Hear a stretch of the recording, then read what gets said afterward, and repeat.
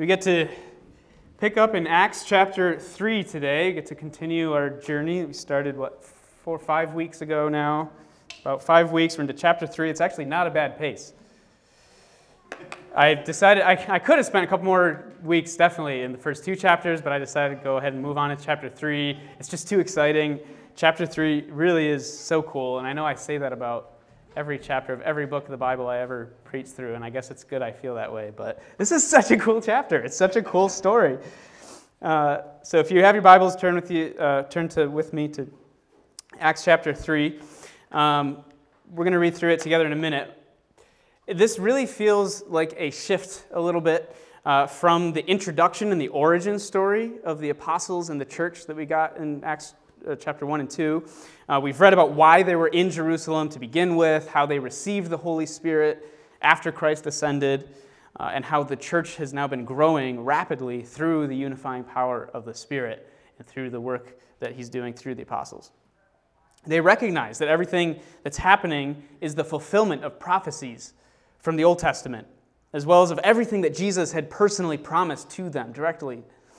And Peter has been kind of leading the way and helping everyone else get up to speed on that, to explain to everyone what's happening, while also continuing to call out the corruption that Jesus was calling out. And ultimately, that resulted, the same corruption in the leadership was still there that resulted in Jesus' wrongful death.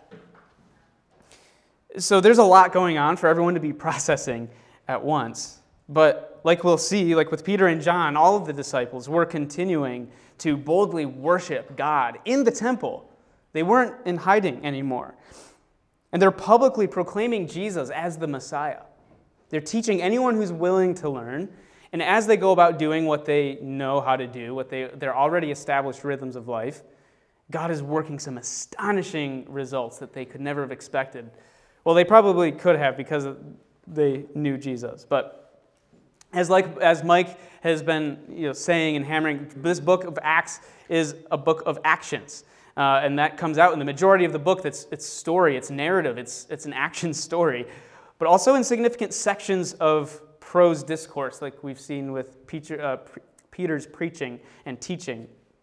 So we get a little bit of each of those in this chapter, like we did in chapter 2. It certainly has some amazing action, and then it's immediately followed up by an explanation of what happened and why by Peter. The true meaning and significance underlying just below the surface of what people are seeing on the outside is someone who couldn't walk can walk again.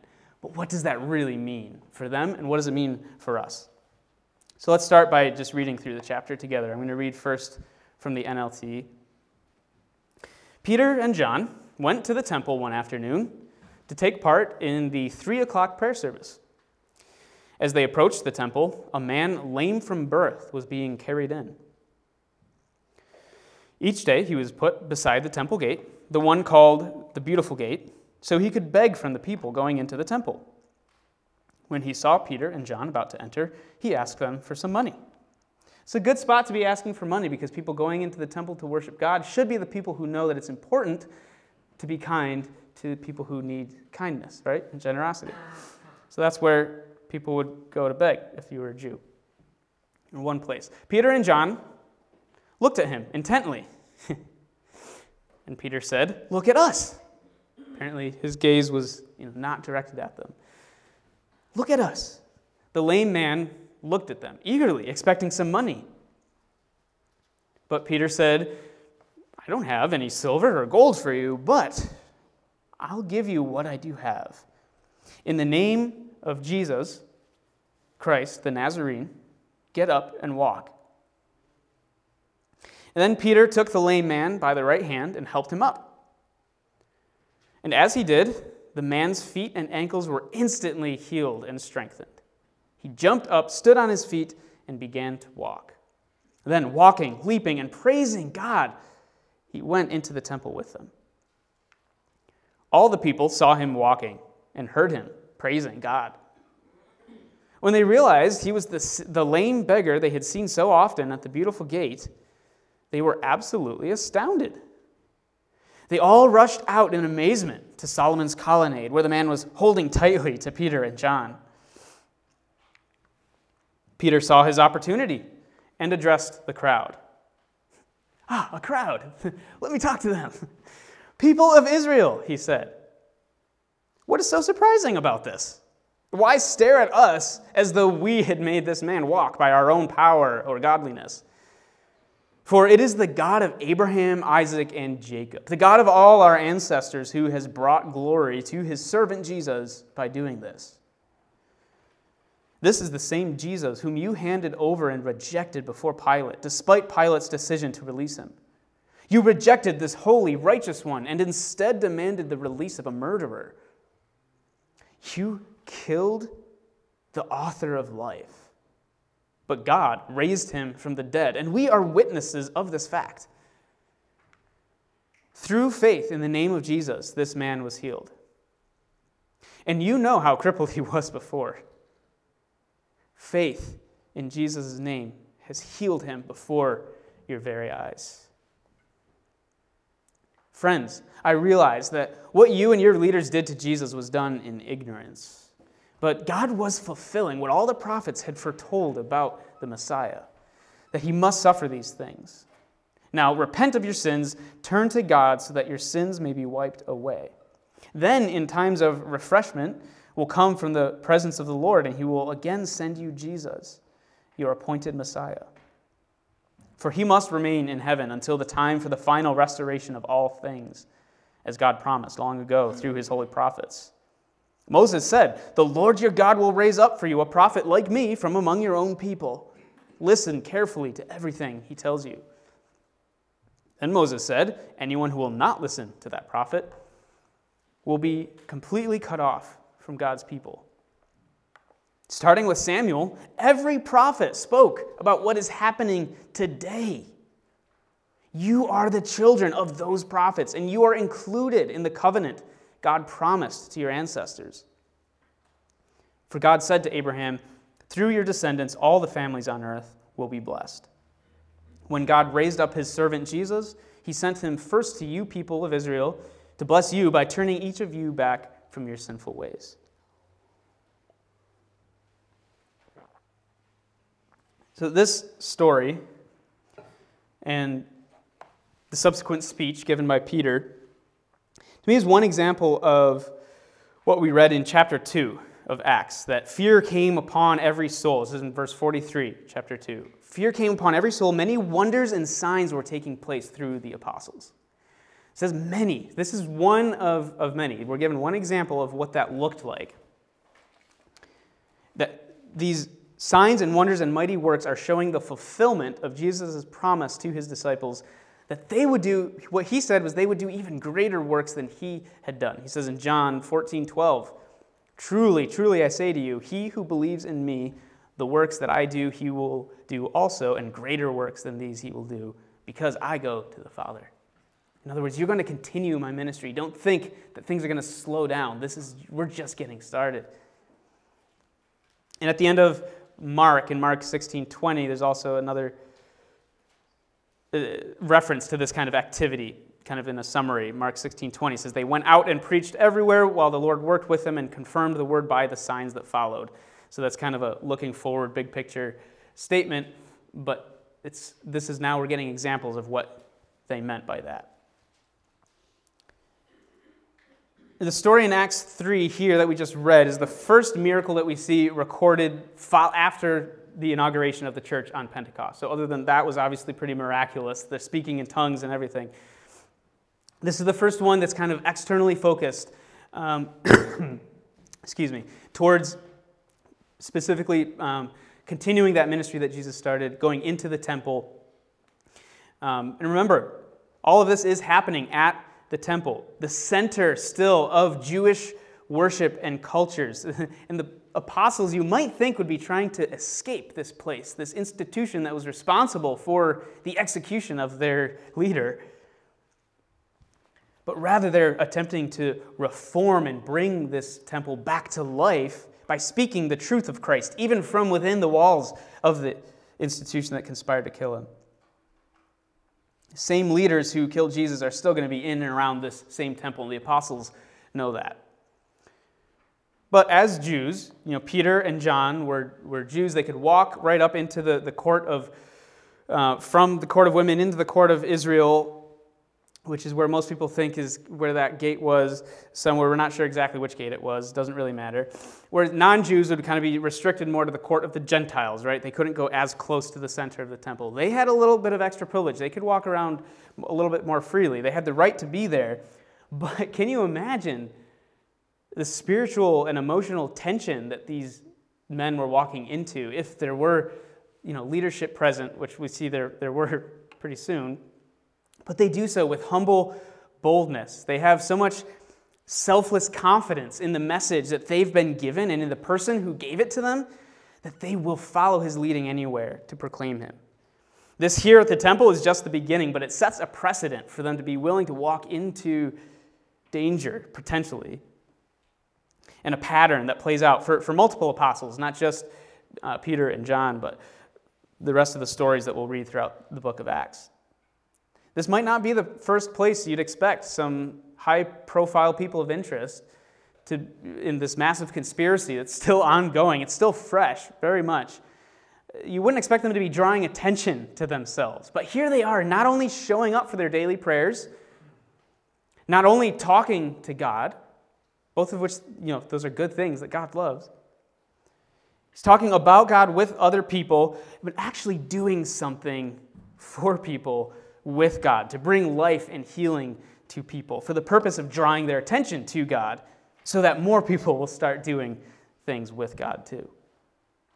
So naturally, the first place they should go is to the people who already are showing up to worship God.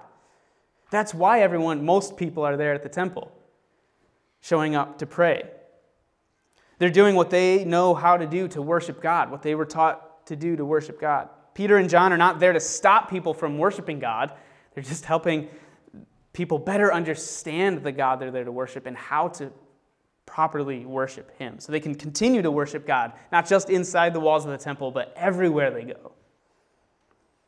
As Jesus made abundantly clear, they weren't even getting it right inside the temple yet. Jesus made that very clear when he showed up to the temple. So they're trying to do some work there, and he even says at the end of his sermon, we've come to you first. The gospel has come to you first, the Jews. It's a gift.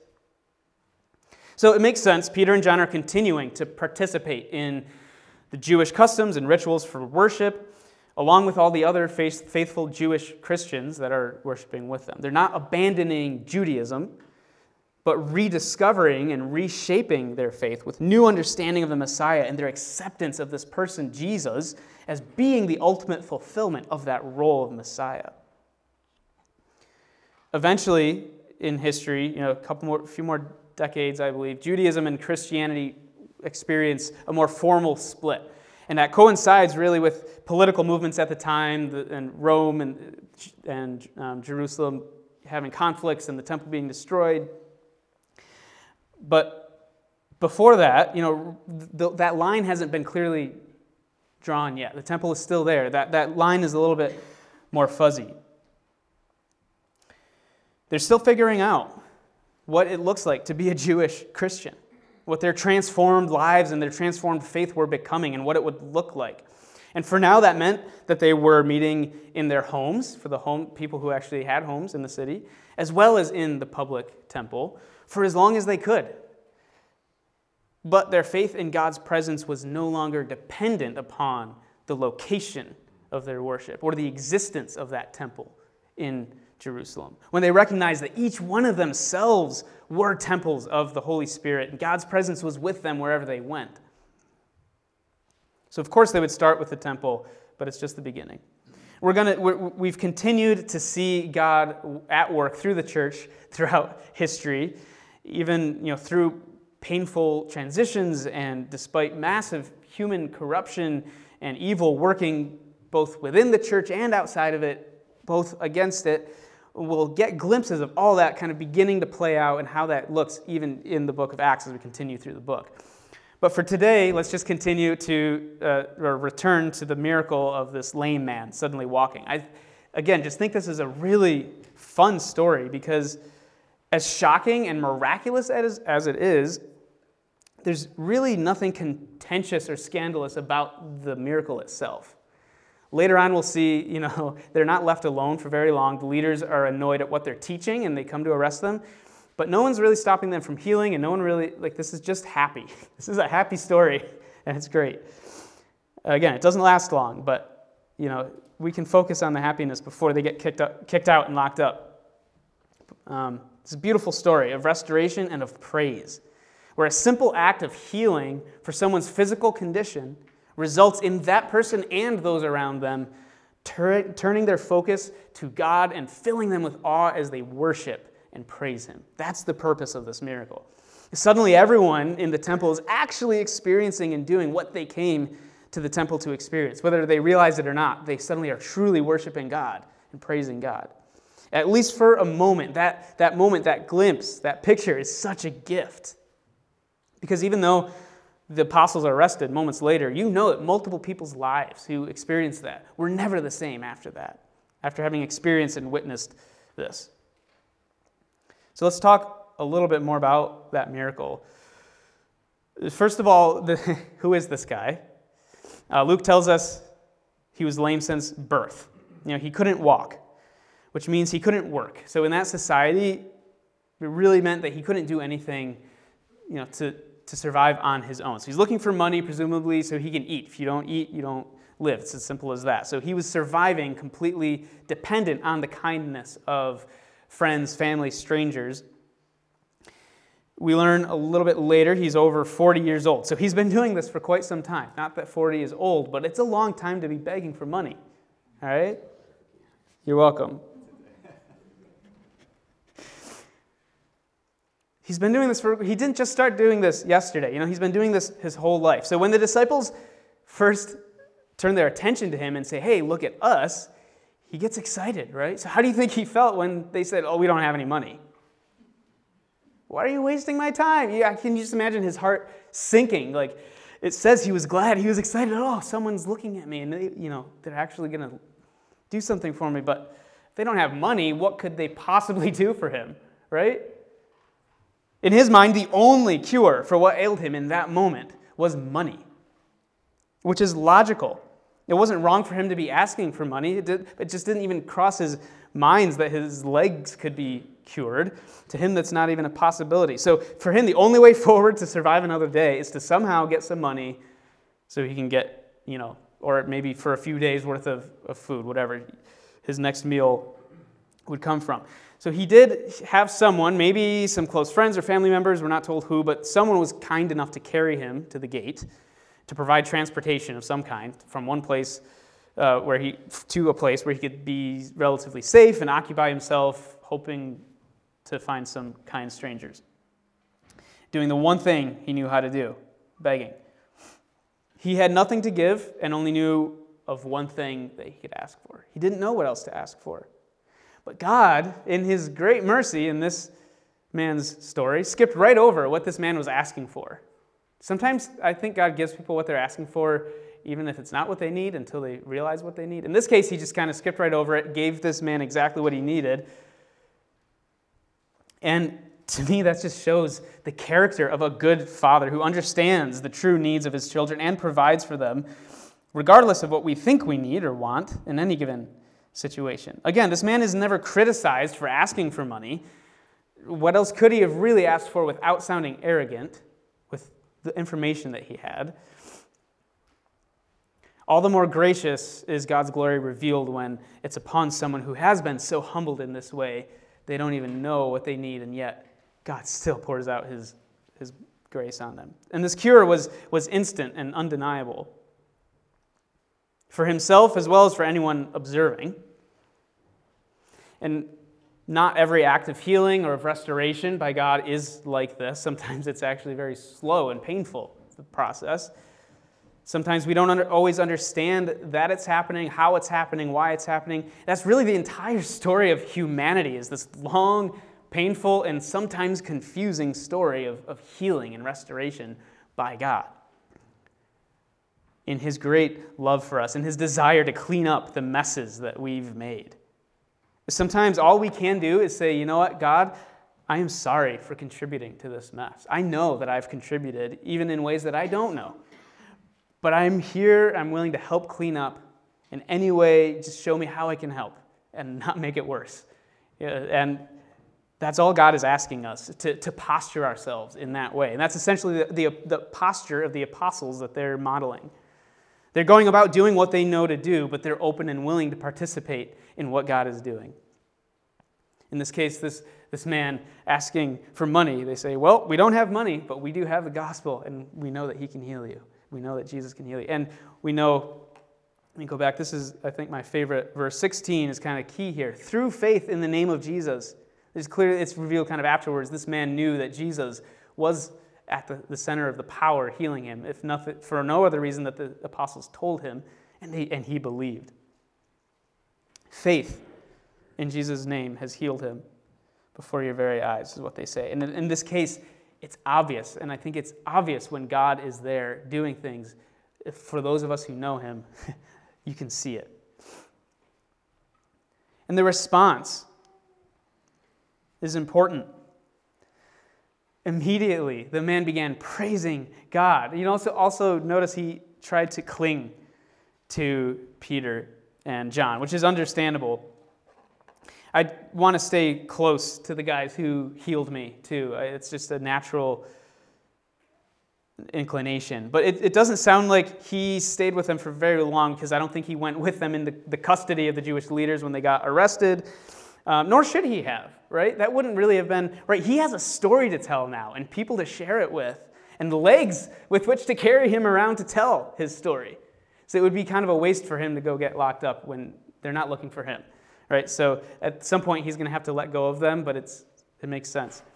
And in the meantime, the rest of the people in the temple, at least a number of them, clearly grasped. They saw a miracle had taken place, and there was no doubt about its authenticity. And although the crowd knew that God had acted to heal this man, many of them were still very unsure of the significance of the event. Again, what does this mean? What just happened? Well, we see what happened, but why? How?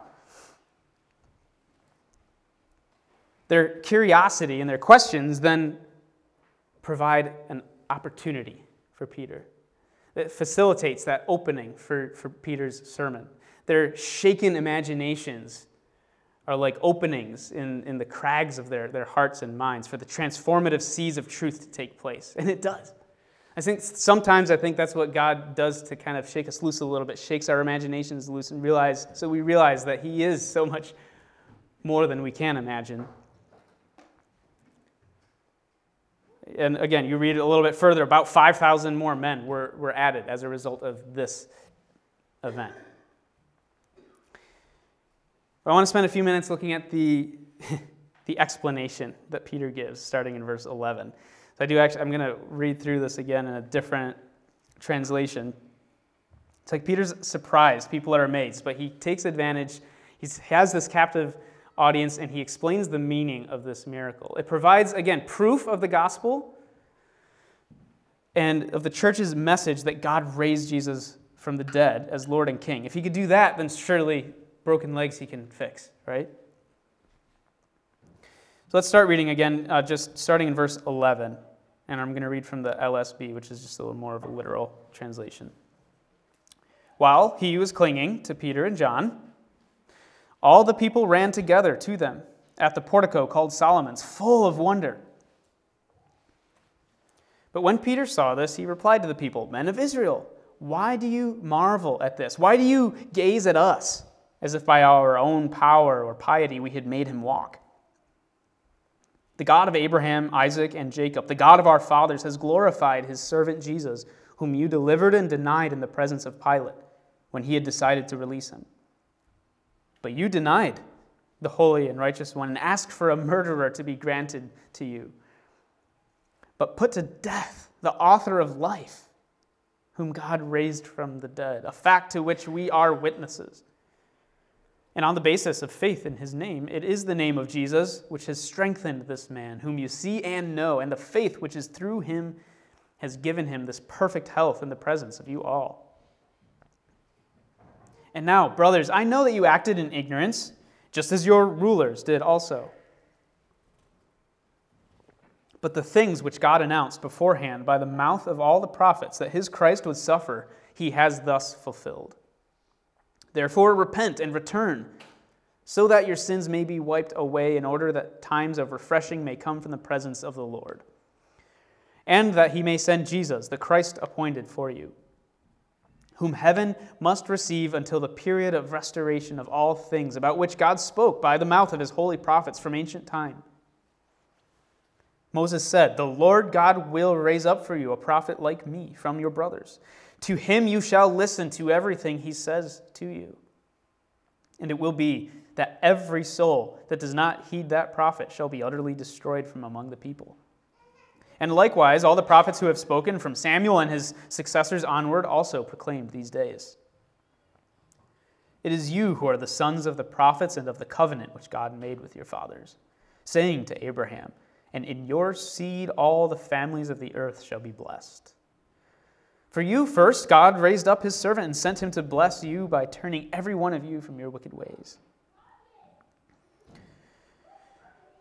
All right, so I'm going to read a quick excerpt, and I need like a blank screen there. I don't have anything up there, I apologize. But there's an excerpt from a commentary I have that I think is rather insightful, and I want to read. It's the Teacher's Commentary by Lawrence Richards. The New Testament church has fascinated Christians through the ages. The excitement, the vitality, the depth of fellowship portrayed in early Acts has attracted us. Many have sought to recapture those days, some by a re-emphasis on the Spirit, others by restructuring the church as an institution. Yet no one can duplicate any moment in history.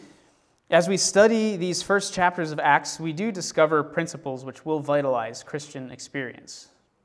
We probably will not need to abandon our old, but we will need to make a fresh commitment to the God who worked so powerfully in the men and women of the early church. He lives today, and he is fully able to work just as powerfully in us. But as every person's story is completely unique. Right? One thing we can learn from is Peter's presentation of the gospel. There's about a dozen different ways I could have decided to preach through this chapter, and I don't know if Mike is going to want to come back and cover some more, because there's so much in here that I can't cover it all. But there are some observations of prevailing themes throughout Peter's 2 sermons so far. He's preached 2 similar. And so I just want to look at a few Peter's prevailing preaching points. How do you like that? So first of all, he always starts with the person of Jesus, the historical person who actually lived, and he's very specific. Jesus, the Christ of Nazareth, the Nazarene, this Josh, not just any Josh, this Josh, that you all know who he is, where he's from, and what you did to him. That he was crucified. And in this case, won't always be the case. In this case, his audience, at least some of them, are directly complicit in his crucifixion. That not only was he killed, he was also raised. He was resurrected by the power of God. That all of this that happened, 1 through 3, all correspond to Old Testament prophecy. This is all fulfillment of, again, in this case, scriptures they were all agreed on. And that specifically, this Jesus that we started with is in fact the long-awaited and promised Messiah. And that finally, crucially, the only appropriate response to this truth, the only response to Christ, is repentance and faith. The only appropriate response to the truth is to make a decision to follow God and to walk together instead of just going our own separate ways, trusting that he knows how best to care for us and protect us for eternity. So then I guess the question is, what does it look like to walk with God, right? That's always the question every day, of every moment of every day. It depends on who you are and what moment of your life you're in. But no matter what, in any given situation, one righteous action that we can always count on is that of simply praising God. All the time, especially when he's given us so much to be thankful for, especially when he works wondrous healing and restoration and miracles in our lives. But that's not every moment of every day.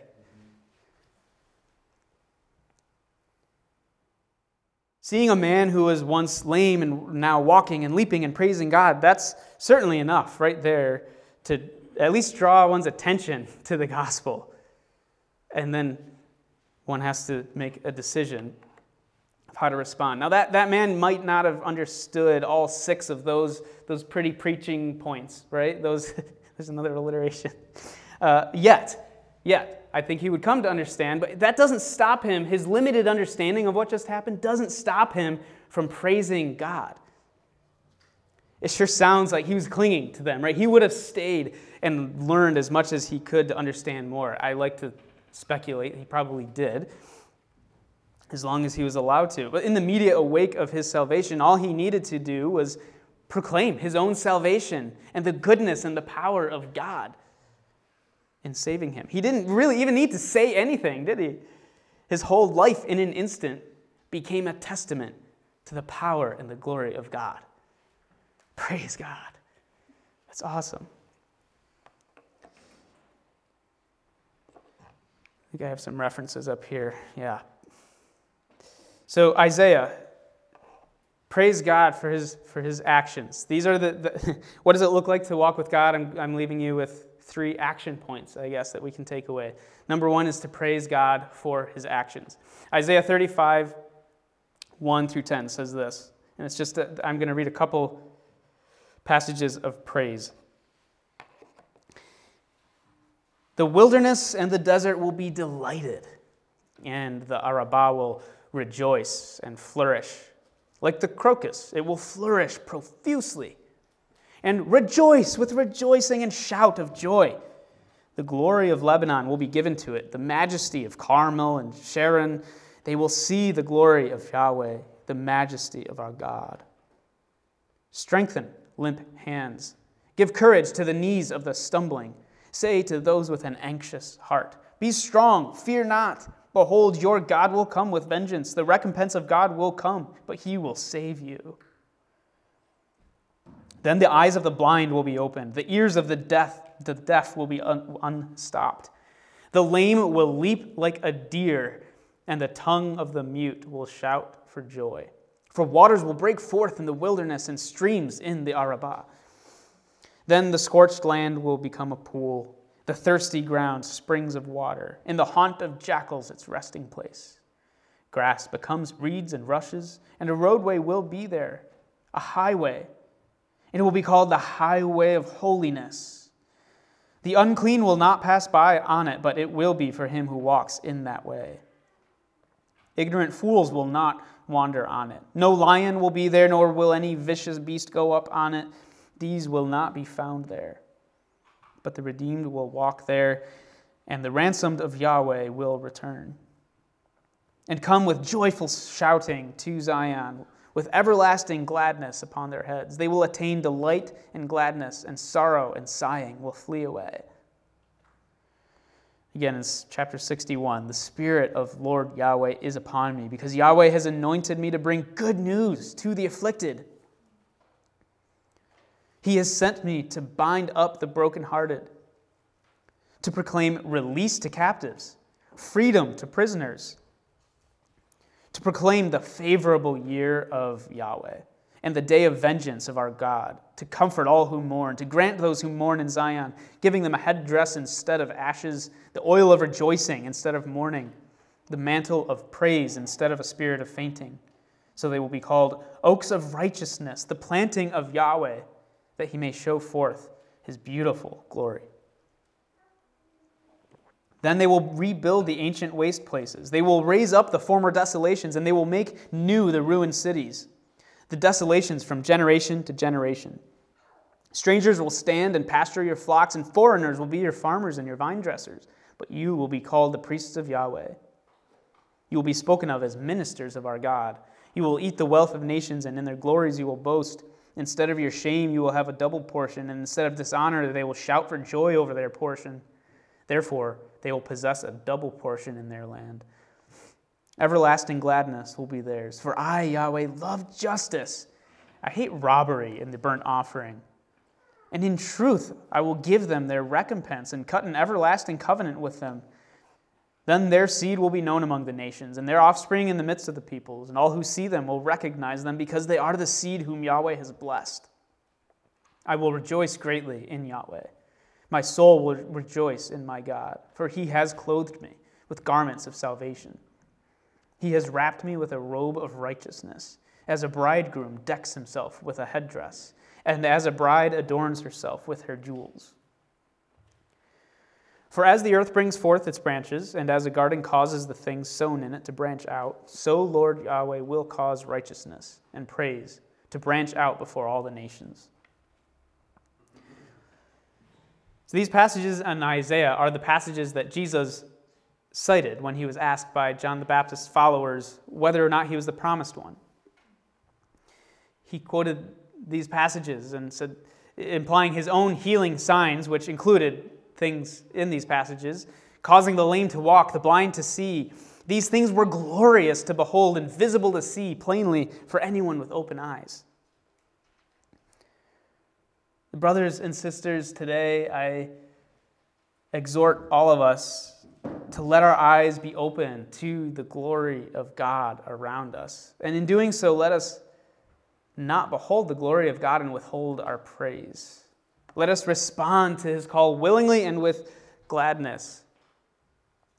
And beyond that, with our eyes to be opened by his Spirit to the wonders of God's grace and mercy and power to allow him to transform us, and not into something other than ourselves, but into the God-honoring, glorious, liberated expressions of ourselves that we were created to be, not the fearful and hateful and destructive versions of ourselves that want to run away from God.